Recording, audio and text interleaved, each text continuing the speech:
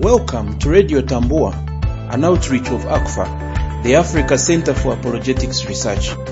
ACFA equips God's people for the defense of the faith, biblical discernment, and cult evangelism. Let's begin today's message. My name is Emmanuel Odeke. Welcome to this episode of Let's Talk. It's a blessing to be here from us here at Church of Uganda Family TV. Welcome to the show, and just know today with me I have Reverend Rogers Atwebembeide. You know, it's very easy for people to think about Christmas and they think about the angels, the shepherds, the baby Jesus in the manger, the Virgin Mary. All that is wonderful. But there is a question that we usually don't think about. People who were living in the Old Testament times, and especially had received prophecies about the coming of the Messiah, what did they really think about Christmas? It would be interesting to look at some of those Old Testament saints and prophets and personalities to see their view of what they thought the coming of the Messiah would look like. And especially lessons we learn from those Old Testament saints for the church today as believers. So that is a tip of the iceberg that we'll be discussing today. What do you remember about your childhood Christmas celebration? Oh, lots of things, as you can imagine, and all very interesting. Christmas meant eating pilau, having some wonderful chicken that you would especially save for that very particular day of Christmas. And the putting appetite. on new clothes, that was the time to go shopping. Then there is one more thing I enjoyed the most: night angels. Going around the village at night and singing all those wonderful Christmas songs, collecting money for the church. Oh, I look back at those memories with great joy. Very interesting things there. So just know it is Christmas loading. Those days there would be people moving around singing those Christmas songs, and I don't know what happened to those who used to go singing. You need to resume and move around, sing those songs, and then whatever can be done. If somebody blesses you with money for the church, please take it and surrender it to the church. But you see, Emma, for that even to happen, we would have to go back and help people recapture the meaning of Christmas. Over time, with our culture eroded by secularism and all sorts of worldviews, Christmas is no longer what it used to be. As a matter of fact, today there are people who don't even think we should be celebrating Christmas. Some will tell you Christmas is a pagan day. It is a day that they used to worship some Roman gods, so Christians should not be celebrating, especially on December 25th. There are those who will dispute the day and say, was even Jesus born on December 26th? And if we are not sure, why would we go ahead and celebrate such an event? But what the church needs to do is to go back into Scripture, rediscover the vision and intention of Christmas, the coming of the Messiah, and teach separate it to the people. truth from falsehood and myth that have been concocted by different people over time, and help people to see the truth of Christmas as revealed in the Bible. And that's why we want to go to the Scriptures tonight. Not hearsay, not myth, not what we watch on TV, the Christmas as pictured by Hollywood, but Christmas from Scripture, and especially beginning hundreds of years even before the Messiah came, so that we can be able to capture Christmas in its entire biblical context and help the church to understand it, to appreciate it, and to see that they can actually trust the information about Christmas as we find in the Bible, and that they can be confident of their faith in the Christ who was born. So now that is just the bit. So if we have that kind of start, what is Christmas about? Let's start from there. What is this 25th December? Is it the day Christ was born? I don't know if it is the actual birth date of Jesus. What is Christmas about? Well, there is so much that could be said about the meaning of Christmas. But in brief, when we talk about Christmas, we are talking about the birth of Jesus Christ. We are talking about Jesus, the Savior of the world, long prophesied in the Old Testament, in reality being born in Bethlehem of the Virgin Mary, and not just born as a baby, but born as the Savior of the world.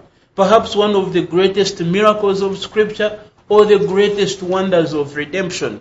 Because Christmas isn't just baby Jesus being born in a manger. It is really the incarnation. It is God becoming man.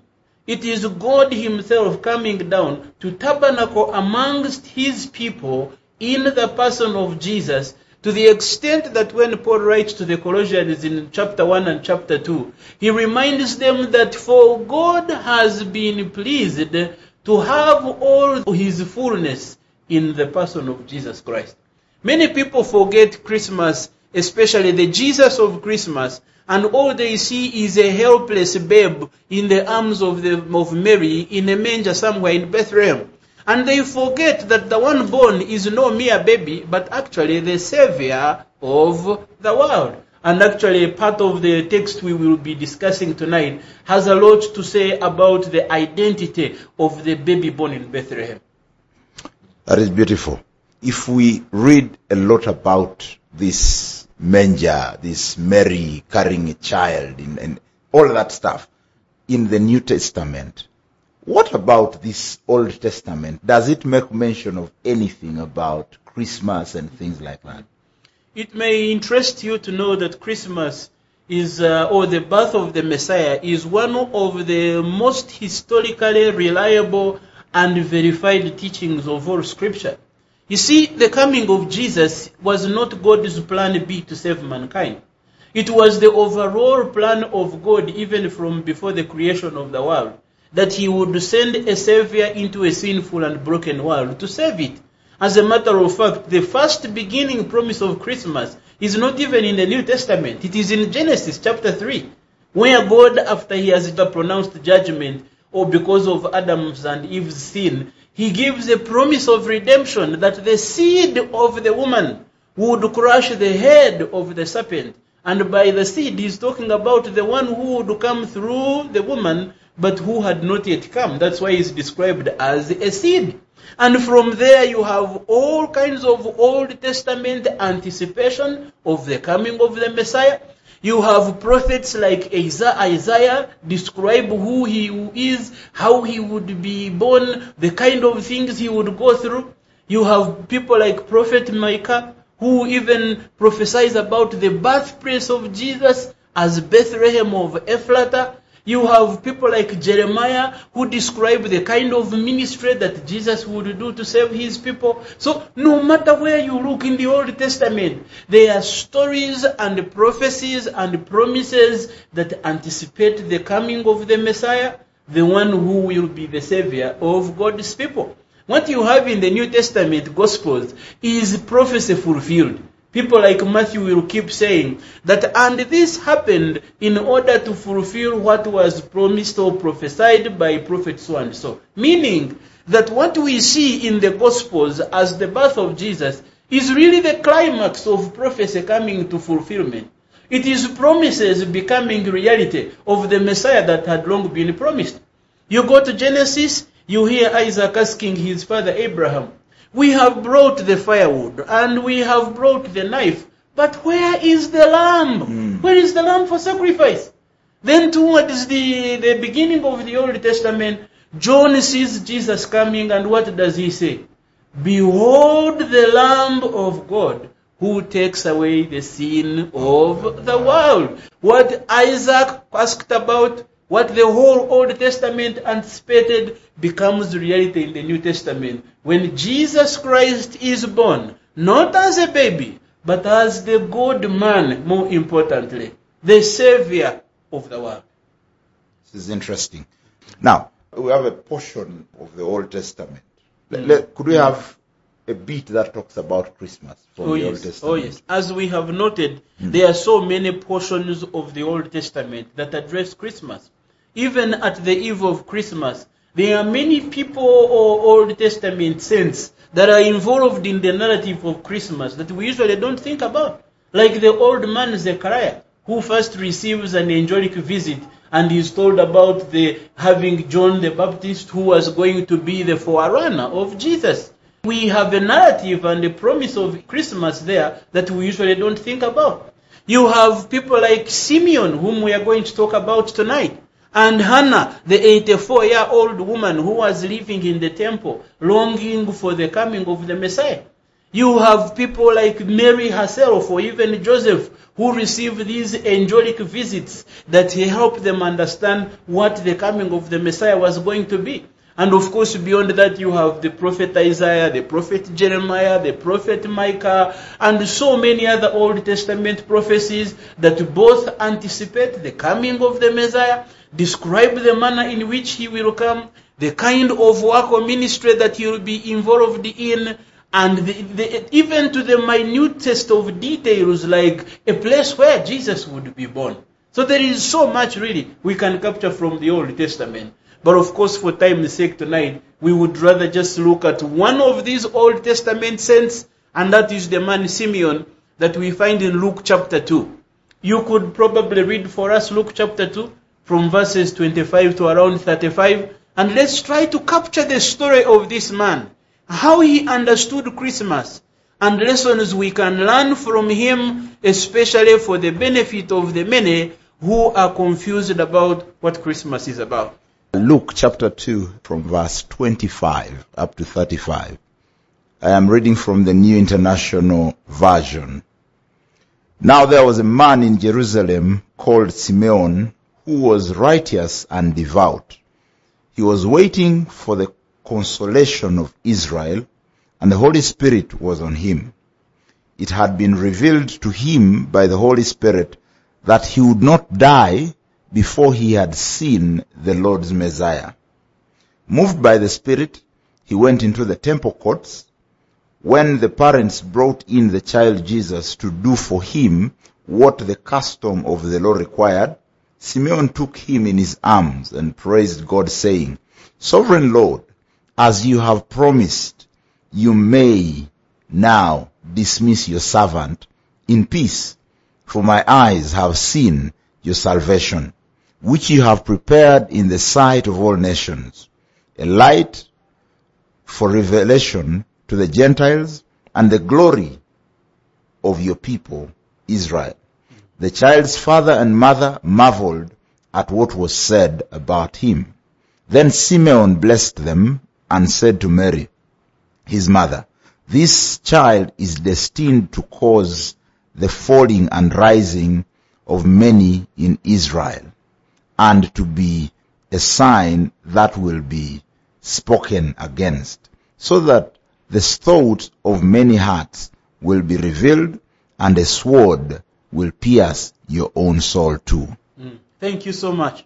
For those of you tuning in, you can tell that this was a very excellent read. Emma clearly is a gifted Bible reader. As we think about this passage, one particular statement jumps out that I think is worthy of our attention. And that statement is found in verse 29. Simeon has held the baby, Jesus, in his arms, and he starts praising God. And what does he say? Sovereign Lord, as you have promised, you may now dismiss your servant in peace. Now remember what Emma read a bit earlier, that the Holy Spirit had promised this man Simeon that he would not die until he has seen the Messiah. So this old man has come at the temple. He's holding the baby Jesus, and what does he say? Oh, now I can die. Now I can go in peace. Now, if you're listening to the statement very clearly, you have every reason to get worried. It's not common in our world that you will find a man who wishes he could die. Every one of us is trying to live longer. We are in the gym, we are eating herbals, we have almost even eaten grass. Because we are trying to stay alive, to stay strong. And, we are receiving prophecies of those who will live over 100 years. Everybody wants to live. But here is a man in the Bible who says, Lord, in fact, he's the one reminding God. He's saying, you can now take me. And it leaves you wondering, what really makes a man want to die? And especially be eager to die? And of course, whatever it is that was in Simeon's mind is connected with the baby that he's holding in his arms. And the question we want to ask, actually two questions that we should ask. Number one, who was this man that would have a death wish? Number two, after seeing the baby. And then question number 2 is, what did Simeon see when he held this baby? There has to be some revelation this man got that made him, for the first time in his life, not fear death. In fact, look forward to it. And if I can maybe sum it up quickly, I can say, when you understand Christmas well, you are ready to die. Here is a man who held the baby Jesus in his arms. And looking at this baby, he said, now that I have seen him, now that I have come to this moment, I can die happily and I will never complain. If there is anything Christmas tells us, it says, calm down. When you have had an encounter with the Christ of Christmas, you are ready to go home. But for us to appreciate that, we need to go back a bit and ask those 2 important questions. Who was this man Simeon? So let's begin with that.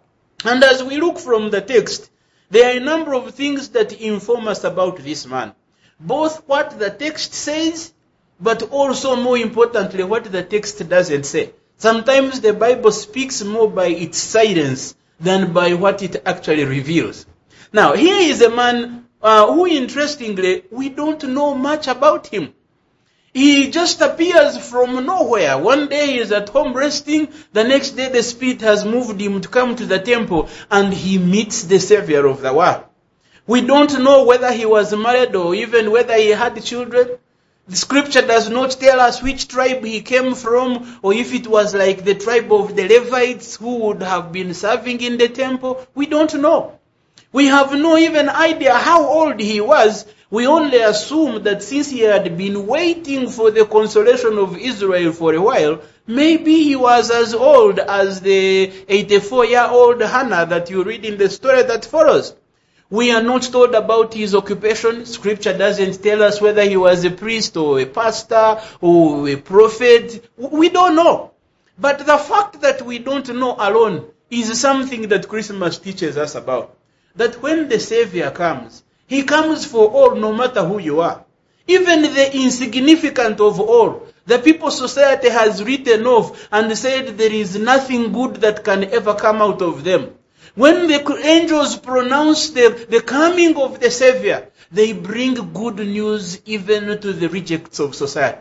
No matter who you are, or where you come from, or how old, or what gender, or whether you are jobless or you have a job, it doesn't matter. When the Savior has come, it changes everything. If you forget anything about Christmas, remember it is good news for all, no matter who you are, or where you come from, or what you've been up to. But number 2, the record of Simeon that we have in Scripture is very informative for us today.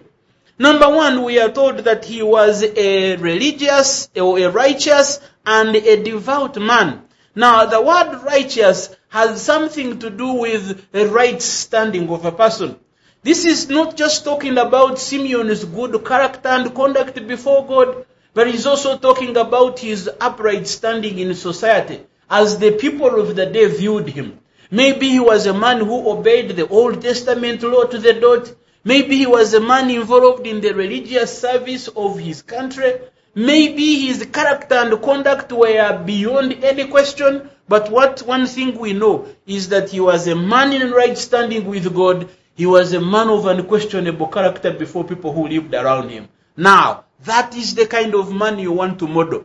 In a time like this where so many Christians speak differently from how they live, Simeon stands as a model of what a true follower of Christ looks like. A man who is right in the books of God as well as in the books of men. But we also notice that this man was a man of faith and hope. Here is a man who has been waiting for the consolation of Israel, and we don't know how long. It could have been since his childhood. It could have been 10 years earlier. But one thing we know is that here is a man who had read the scriptures. From these scriptures, he had known of the prophecies and the promises concerning the Messiah. And no matter what went on all around him, he would not give up hope that one day a Messiah was coming into the world. Remember that he is living at a time when Israel, by the way, is in bondage to the Roman regime. They are in captivity. They are colonized by Rome. They are living at a time where God has been silent for 400 years. No prophet had brought a message from the Lord. Israel is in a state of rejection and forsakenness. At this time, people would have been wondering, what happened to God and his covenant? What about the promises he gave to his people Israel? Will they ever come to pass? Will God one day remember his people, deliver them from their political and economical enemies, and once again give them the glory that Israel enjoyed as God's covenant community? At a time with so many questions and few answers, at a time when many have given up and are just living hopelessly waiting for the end to come, here is the man who kept his eye on the scriptures. He remembered every promise and every prophecy given concerning the Messiah, and he lived a life of longing and waiting. If there is anything that challenges us as we think about the message of Christmas, is the fact that God's people are a people called to be in waiting and longing. And especially as believers living after the first coming of Christ, we are also in waiting and longing, in earnest anticipation of the return of Christ. Many other times when we go through so many challenges and we are tempted to give up, we wonder whether the promise of Christ's return is indeed true. We wonder whether one day God will deliver us from such a sinful and broken world into the paradise that he promises us in the New Jerusalem. If you are one of those people who are discouraged and frustrated, look at Simeon. If there is anything Simeon has to say to you, Simeon says, waiting and longing for God is not a work in vain. No matter how long it takes, God will show through. And when he finally does, you will never be the same again. Now, there is another point that is worthy of note. The fact that the Holy Spirit was involved in the life of this man. By the way, did you notice that about 4 times the narrative talks about what the Holy Spirit was doing with this man? You look at verse 25, it says the Holy Spirit was upon Simeon. Verses 26, it says, the Spirit revealed that Simeon will not see death until he has seen the Messiah. Verses 27 says, the Spirit moved Simeon to enter the temple at the moment to see Jesus. No matter where you look, you see the work of the Spirit of God in guiding this man. And what does that tell you? The supernatural character of Christmas. That when we think about Christmas, we're not just thinking about a celebration of some strange baby born somewhere in Bethlehem. We are talking about the active divine intervention of God, who is the originator of this coming of the Messiah and ultimately the consummator of it all. That when we think about Jesus, we think about God's plan. We think about God's purpose. We think about God's power. We think about God's provision of a Savior for the world. And no matter where you look, Christmas is a God-centered event. It begins with God through the prophecies of the Old Testament. We see it through the Holy Spirit as he guides and directs the different people in the narrative of Christmas. And finally, we have Jesus the Son born in Bethlehem. In fact, Christmas is the Trinity in action. If you can think about that, you should really find the encouragement, especially as we come towards the Christmas festivities. That Christmas is about the Father, the Son, and the Holy Spirit, who have committed themselves for the salvation of all, no matter who you are. And that by the work of God's Spirit and his grace. What is so much about Simeon's confession to the point that he's okay dying? He's okay. Even if I die now, let me die. I've seen it all. Now I can die. What is the secret behind this man's confession? Simeon is a man who messes up what we know about life and death. It's kind of like he puts it upside down from how we have always understood it. It is a hard thing. He is a man who is happy to die. And who does that? Not in our world, certainly. Even including us who are Christians, by the way. If there is anything we pray for more than anything else, it is the miracle to live long, to stay healthy and fit and upright. But here is a man who is saying, Sovereign Lord, as you promised, you may now dismiss your servant in peace. So even if I go, no problem. Yeah. How? That worries me. Until you actually look at Simeon's rationale, because you see, he's not just saying, I'm tired of life, I want to die. No. Simeon is actually a man who is saying, what I have seen is worth everything. In life and in death, it is well with me. Simeon is saying, if you can look at what I have looked at, it will be well with your soul no matter where you are, whether you are on a sick bed or in a deathbed, or it does not matter. And we want to know, what was that secret that Simeon saw that changed his whole perspective around the questions of life and death that bother all of us? Now, if you look at verse 30, Simeon begins to give us a rationale as to why he is happy to go to heaven. And he mentions about 4 or 5 things that I think are worthy of our attention. Number 1, from verse 30, he says, for my eyes have seen your salvation, which you prepared in the sight of all nations, a light for revelation to the Gentiles, and the glory of your people Israel. Now, if you look at these 3 verses, big things jump out. Number 1, Simeon startles us. He says, my eyes have seen your salvation. Wait a minute.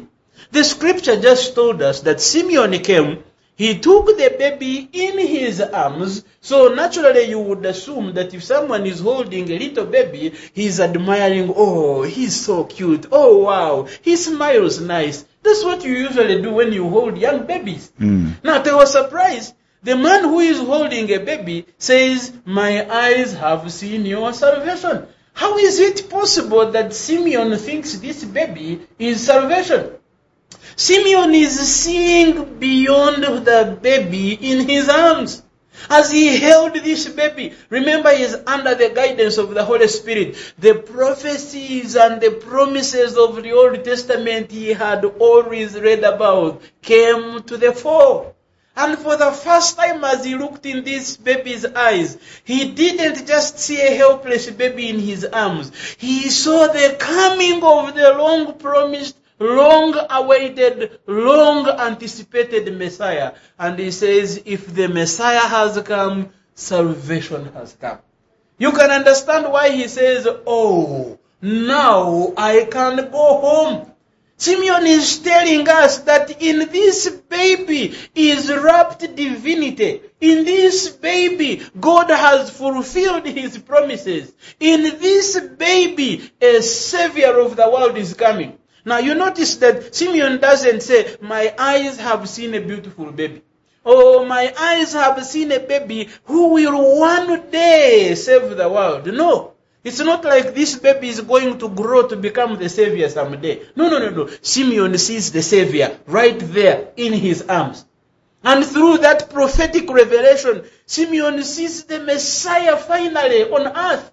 God finally wrapped in human flesh, tabernacling among men, fulfilling his promises. And Simeon says, if the savior has come, the long-awaited consolation of Israel, I can now bow down and bow out in peace, because my eyes have seen what? Your salvation.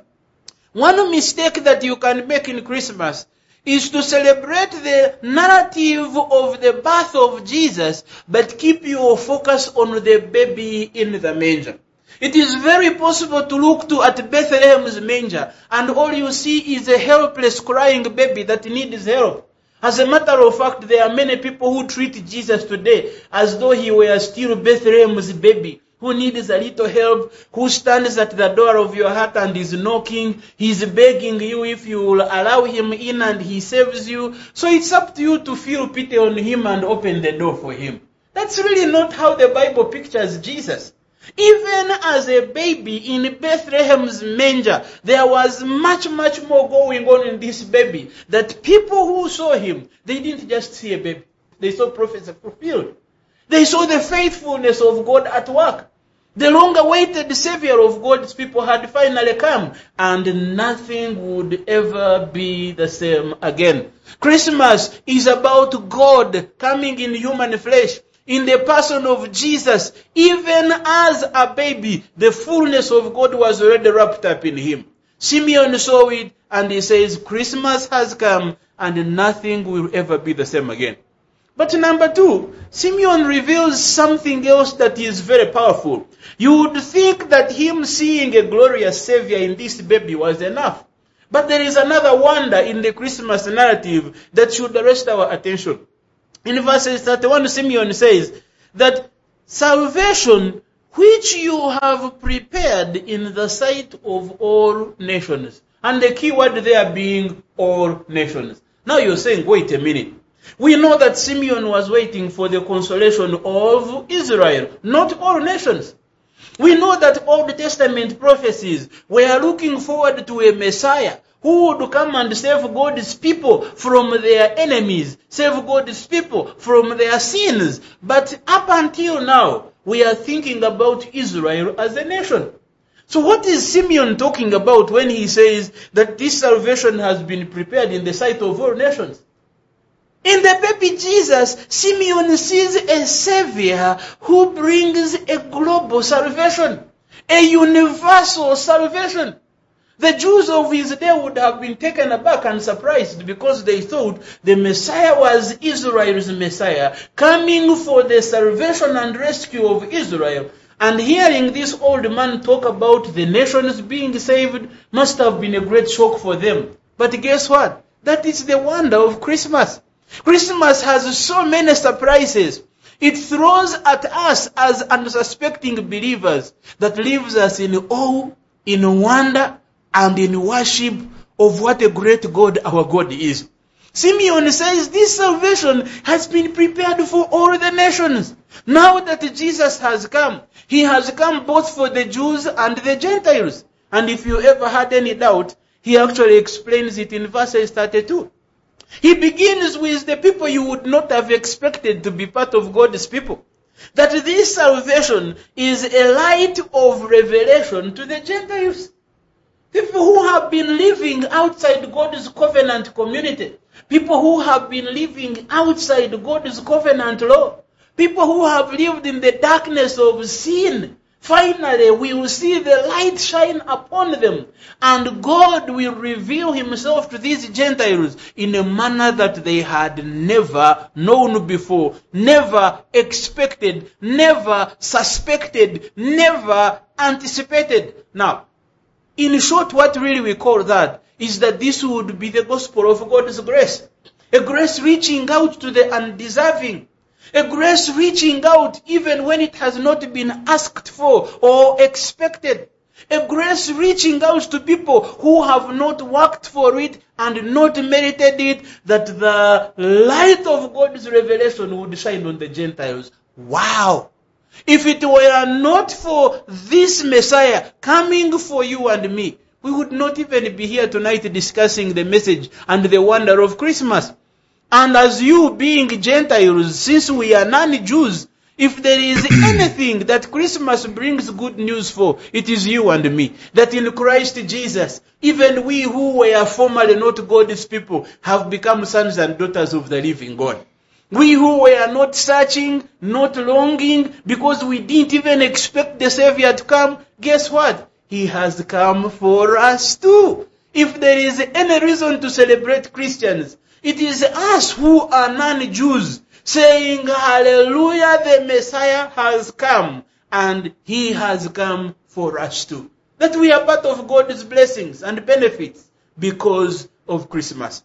But secondly, the writer does not want to leave out Israel. He reminds us that God has come through the coming of the Messiah as a light for the revelation of the Gentiles, but also for the glory of Israel. Remember what we said much earlier, that at the time the Messiah comes, Israel is in a state of, what can I even call it, dismay and despise. It has been trampled on by its enemies. Heathen nations have subjugated it. Jerusalem is under the rulership of the Romans. God's people are not able to exercise their freedoms and their worship fully as they did when they were under God's covenant. And they are at a place of despair, a place of disappointment, a place of hopelessness. So when the old man Simeon says that this salvation is the glory of Israel, he's talking about the renewal and the restoration of those graces that Israel as God's people had enjoyed before they were deserted by God because of his judgment over their sin. This is a restoration. This is a renewal. This is a recreation. A nation once upon a time laughed upon now will receive again the favor of God. The glory of God once again will shine on God's people Israel. And when Simeon looks at this baby, he sees the Gentiles receiving God's revelation.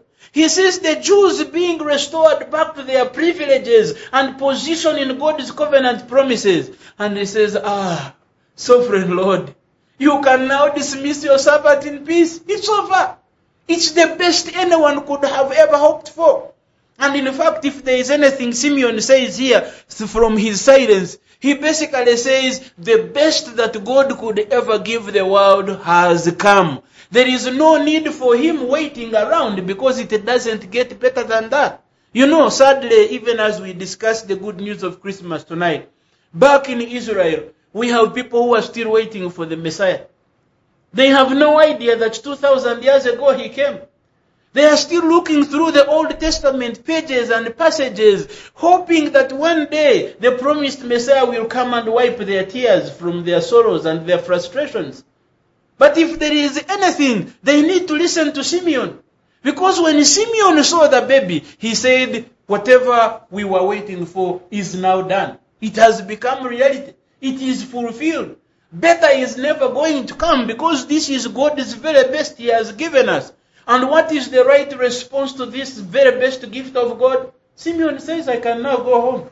There is nothing more I'm waiting for. If there was much more that could give God's people a better hope than the Messiah coming, Simeon would have said, thank you, Jesus, for coming, but I need to hang around and wait for the real thing.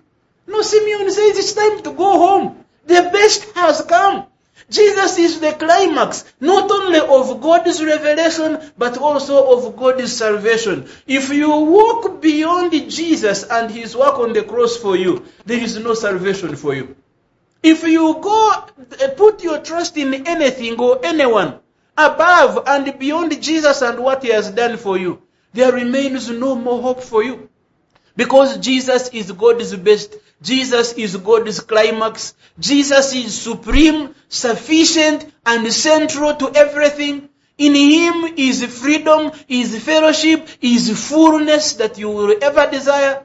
And so to walk away from Jesus is really to plunge yourself into eternal destruction. Simeon understood this. He said, it doesn't get better than this. And now that I have seen it, I can safely go.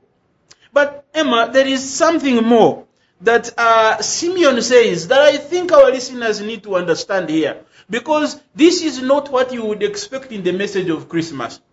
Simeon says, we read from verses 33 that the child's father and mother marveled at what was said about him.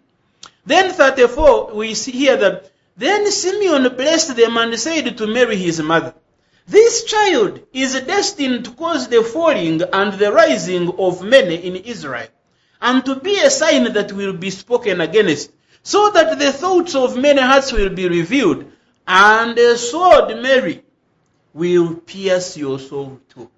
But we thought Christmas is supposed to be good news. Christmas is supposed to be about the Messiah has come, everything is wonderful, nothing will ever be the same again, let's eat the chicken, drink the soda, and go partying. And usually, that is the message many people get when they think about Christmas. But do you notice that this man, under the inspiration of the Spirit of God, goes beyond the coming of Jesus and adds things in the narrative that we would never have expected? As a matter of fact, it looks like bad news. Number one, he says this child will be a divider of the people. He will reveal the thoughts of a man's heart. He will divide men one from another. And you're left wondering, Simeon, what are you talking about? You began well. What's going on with you now, old man? Simeon is saying, look here, when the Jesus of Christmas has come, everybody must make a choice. You cannot say, me, I'm almost for Jesus. You are either for Jesus or you are against him. You are either doing things in line with Jesus' teaching and his will, or you are not, and you will be revealed for who you really are. And indeed, in the Old Testament, we see that unfold. That for every good man you read about, especially in the narrative around his birth and his ministry, you will see that there are always two separate camps. You have, for instance, King Herod in Matthew trying to look for the baby Jesus so that he can kill him. Then you have the wise men, the Magi, who have come all the way from the east. Gentiles who never knew Jesus and the prophecies around him, they are the ones who come with the gifts to worship him. And what are they saying? Where is the one born king so that we can worship him? The Gentiles come to worship Jesus. The Jew who should have known better is looking for him to kill him. You can't have it both ways. You are either a Herod or you are among the wise men. You have people like Pilate later. Pilate who washes his hands and says, I find nothing wrong with this man, but since you insist you can crucify him, me, my hands are clean. This is a man who has heard from Jesus firsthand. He knows the truth more than people around there. But what does he do? He walks away from what he knows to be true and makes the greatest tragedy of all human history. But while Pilate is doing that, there is a Roman centurion standing at the cross of Jesus. And when Jesus dies, what is this man's conclusion? Surely this was the Son of God. He stands before two men. Pilate says, I wash my hands, do whatever you want. The Roman centurion stands, watches, and makes a powerful confession. Surely this was the Son of God. Not a good man. The Son of God. You have people like Peter, who denies Jesus 3 times, repents and is restored. But you also have Judas, who betrays Jesus once, and does what? And commits suicide. You have one thief on the cross, who blasphemes Jesus and says, if you are indeed who you claim to be, get yourself from the cross and save us also. Then you have the other one who says, Wama Jesus, me, I recognize what I have done. When you have reached in your paradise, do what? Remember me also. Remember me. One thief ends up in heaven, another outside. Peter is in, Judas is out. Pilate is out, the Roman centurion is in. The Magi are in, Herod is out. There is no in between. Simeon says this baby will be the divider of people. Their hearts will be revealed for what they really are. And either they will be for him or against him. But number 2, another important point.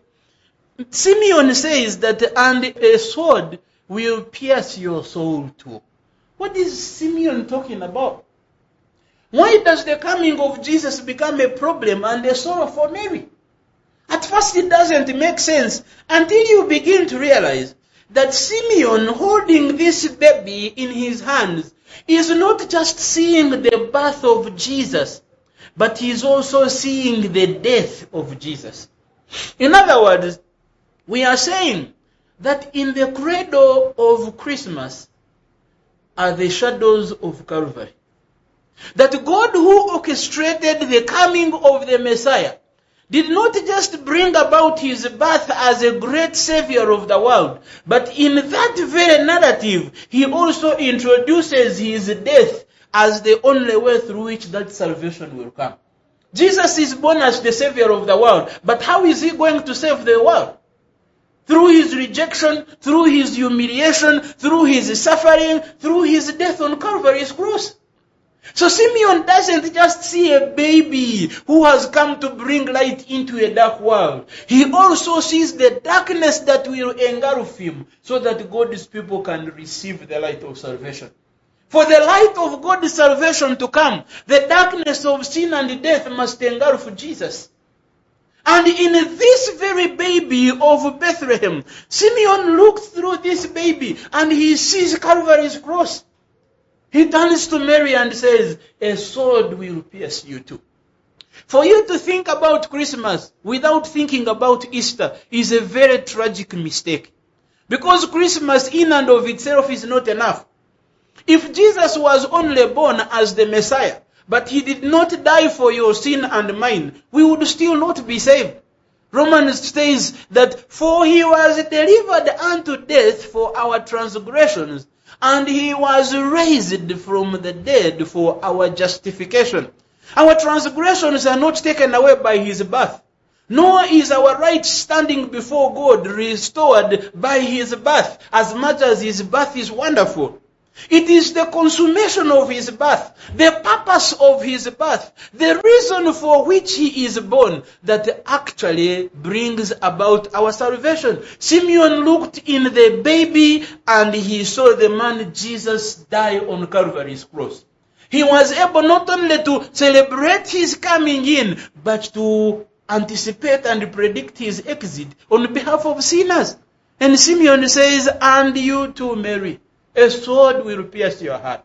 Christmas and Easter are like a sandwich. They go together. They are like two sides of the coin. On the one hand, you have his coming. On the other hand, you have his death. On the one hand, you have a babe born in Bethlehem. On the other hand, you have Jesus, the man hanged on Calvary's cross. And without those two pictures, salvation cannot be realized. Simeon understood that baby Jesus wasn't enough.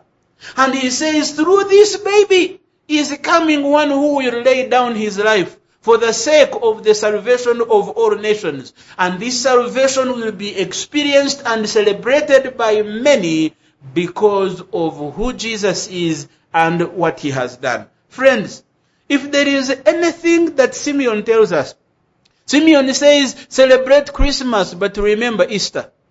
Simeon says the one who is born as a helpless baby in Bethlehem is the Savior who will lay down his life for you and I. And that, my friends, is the hope of the Christmas message, that in Christmas we receive the one who dies on our behalf. We receive the Lamb who is sacrificed for our sake.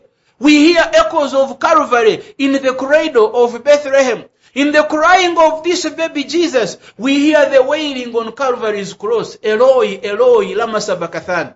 Father, why have you forsaken me? For only in that forsakenness and in that pain and in that danger and death will the Savior born on Christmas bring about the light of revelation to the Gentiles and restore the glory of Israel. If there is anything Simeon teaches us, Simeon says when Christ has come, it changes everything. That when Christ has come, our longing and waiting and looking is over, because all the promises and prophecies of the Old Testament find their fulfillment in Jesus. And now, instead of looking back to what the prophet said, we look to the crucified and resurrected Jesus Christ. For in him is our fullness. In him is our freedom from sin and from death and from every shackle that ever held us. Christmas is good news, not of a baby born in Bethlehem, but of a Savior who brings salvation to Jews and Gentiles through his death on Calvary's cross. As you think about this baby in Bethlehem, please remember the man Jesus on Calvary's cross. Remember that he died for your sins. Remember that in him you can find forgiveness and reconciliation back to a holy God. And if you encounter the Christ of Christmas, your life, my friend, will never be the same again. May God bless you so much. To learn more about the Africa Center for Apologetics Research, visit us at africanapologetics.org.